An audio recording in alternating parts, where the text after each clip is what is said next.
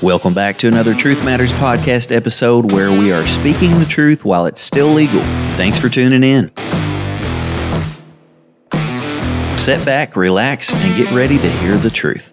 I'm your host, Matt Franklin.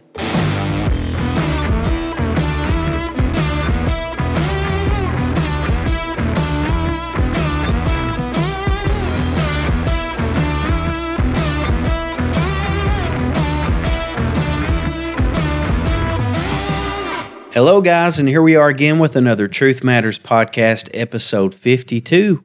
I hope you're having a great day today. Thank you so much for taking the time to tune in to this episode. Today, I want to ask you the question, are you asleep?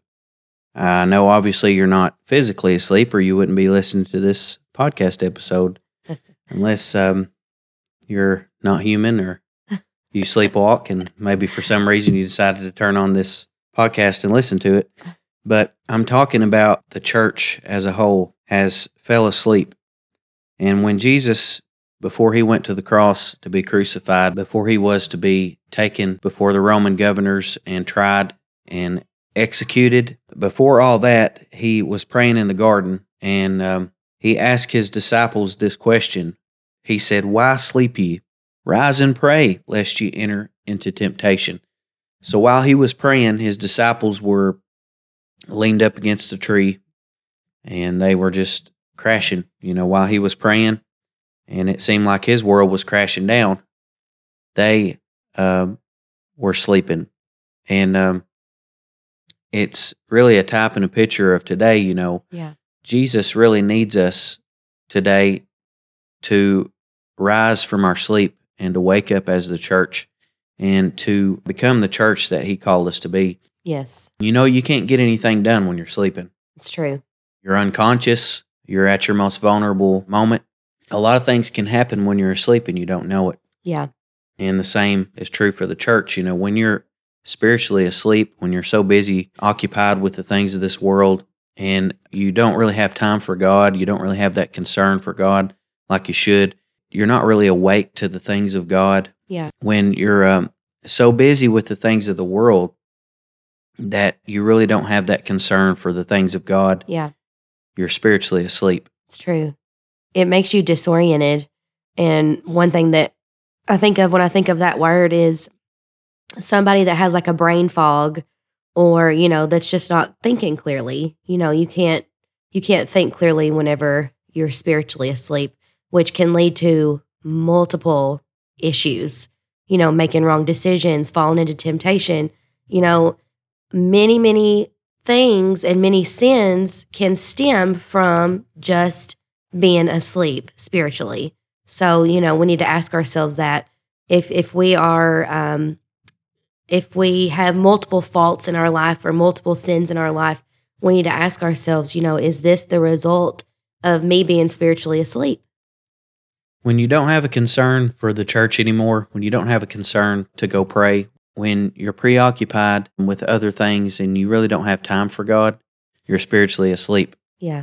When you're in a comfort zone and you're lukewarm, Yeah. things are comfortable, you don't feel like you have to pray. You could pray, but you don't really feel like you need to pray. When you would rather do other things than open the Word of God and spend a little time with Jesus, Yeah. There's a problem with your heart. There's a problem with your spirit man. Your spirit True. man is asleep.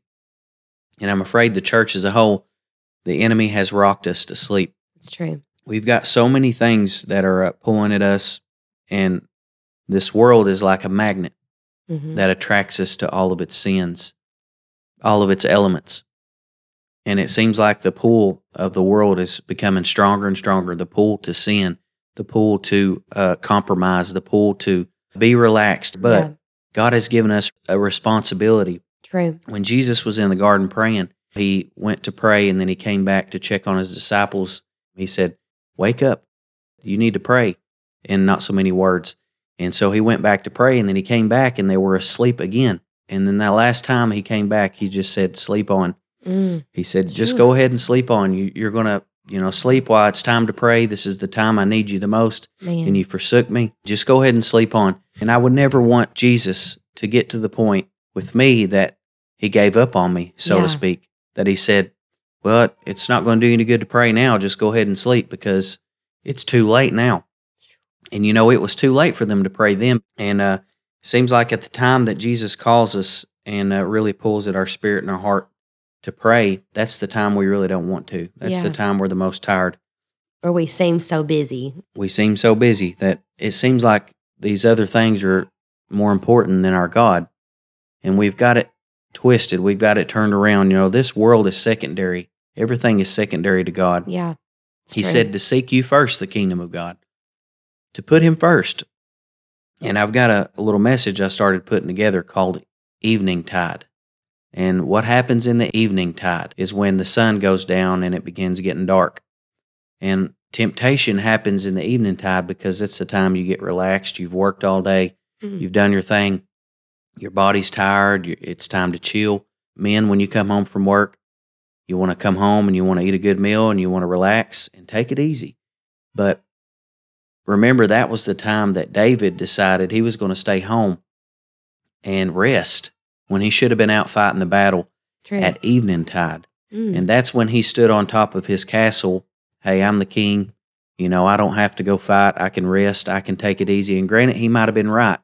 But at the same time, he should have been fighting the battle. It's true. Because it was in him to fight. That was his calling. He was called to fight the battle. And that was the time at evening tide whenever he was tempted and he seen Bathsheba bathing herself. And there were at least 7 of the 10 commandments that he broke in that moment whenever he decided to lie with Bathsheba. He murdered her husband, and a lot of things went on there. But anyway, the point is, when you're relaxed, when you don't feel like you need to pray, that may be the moment you really do need to pray. True. Because when you're relaxed, it's easy to be tempted. When you feel like everything's going well, and you feel like you've done the works, and you're a good Christian, and you've done your part, and you don't feel the need to pray, you're really in a dangerous spot because prayer is the key. Jesus prayed. Why shouldn't we? Did you know that our podcast is reaching people across the globe? When you donate to this ministry, you are helping us spread the gospel to people all around the world. If you'd like to donate to this ministry, you can do so by clicking the PayPal link in the description box below or email us at truthmatterswithmatt@gmail.com. Thank you for helping us spread the truth in love.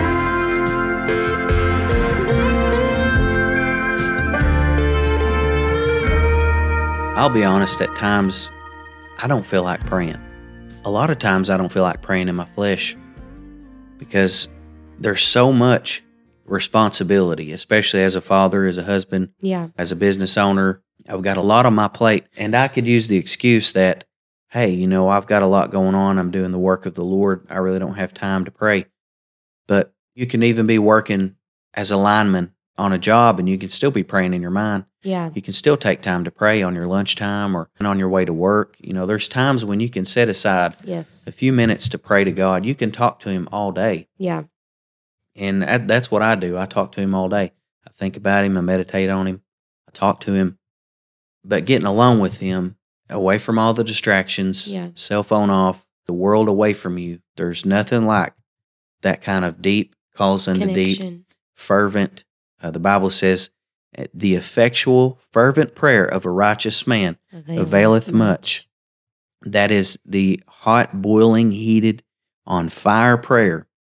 That avails much. Now, you can really get things done when you get a hot, heated, boiling prayer. We need to get back to our first love. That's true. That's my point. We need to get back to where time doesn't matter anymore, and it's just me and you, God.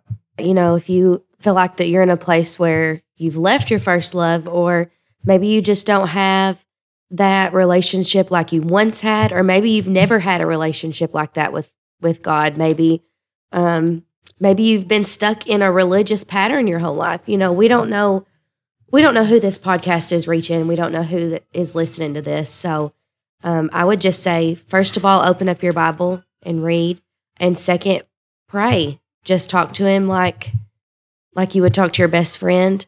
Talk to Him like you would talk to a father, and you don't have to have some fancy form or fancy prayer outline. I believe that I know He does. If you just speak His name, Jesus, the weight of the world can just be lifted off your shoulders when you just speak that name. Right. And I know that prayer works because it's worked for me numerous times. I've noticed that when I get away from God, when I slack in my prayer life, I know that I've slacked in my prayer life, not just by knowledge, but by my actions, by my character, by how I react to life. But when I get closer to God, when I begin praying more, when I get myself in line with Him and I get my prayer life established, I notice a difference in my character. I notice a difference in my patience. I notice a difference in my demeanor. I notice a difference in how I react to life and to trials. I'm a lot stronger when I pray. It's true. And you cannot say that if you do not pray, truly pray to God, that you won't become a stronger Christian. That's true. You will. If you truly pray and you're sincere with Him, you'll become a stronger Christian. Yes. You'll overcome those obstacles. Maybe not right now, maybe not tomorrow, but you keep praying. You keep praying through it. Mm-hmm. Don't just pray one time and if it doesn't work, stop and give up on God. Keep praying, keep believing. And religion without a relationship is vanity. It's vain. Mm. If you don't have a relationship with God, your religion is vain. It's true. It doesn't do you any good to pay your tithes, to go to church faithfully, to lift your hands, to shout under the anointing.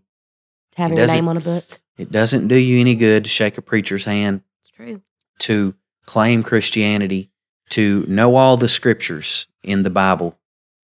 That won't do you a bit of good if you don't put that to action, if you don't mean it from the heart. If you don't truly have a relationship with God, religion is vanity. Yeah, it's true. So I hope today this will encourage you to get a relationship with your God.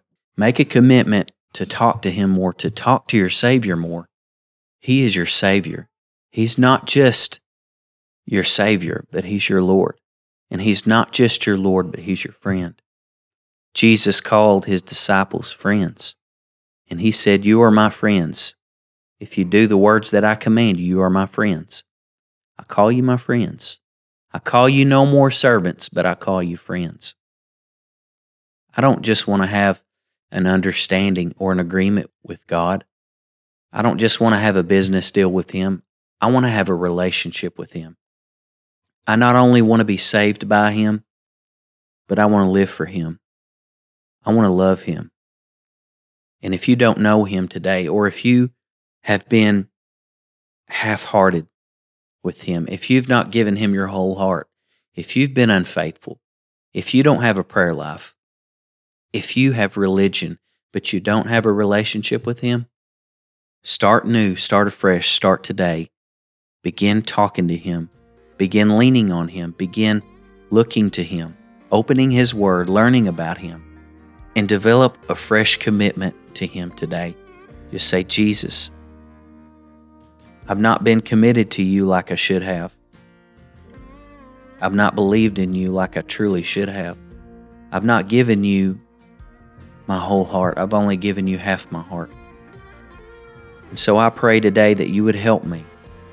Help me to become more committed to you through studying of your word, through prayer, through praise, through leaning on your word and trusting in your word and trusting in you. And if you're not saved today, just say, "Jesus, I believe that you came and you died on a cross for my sins.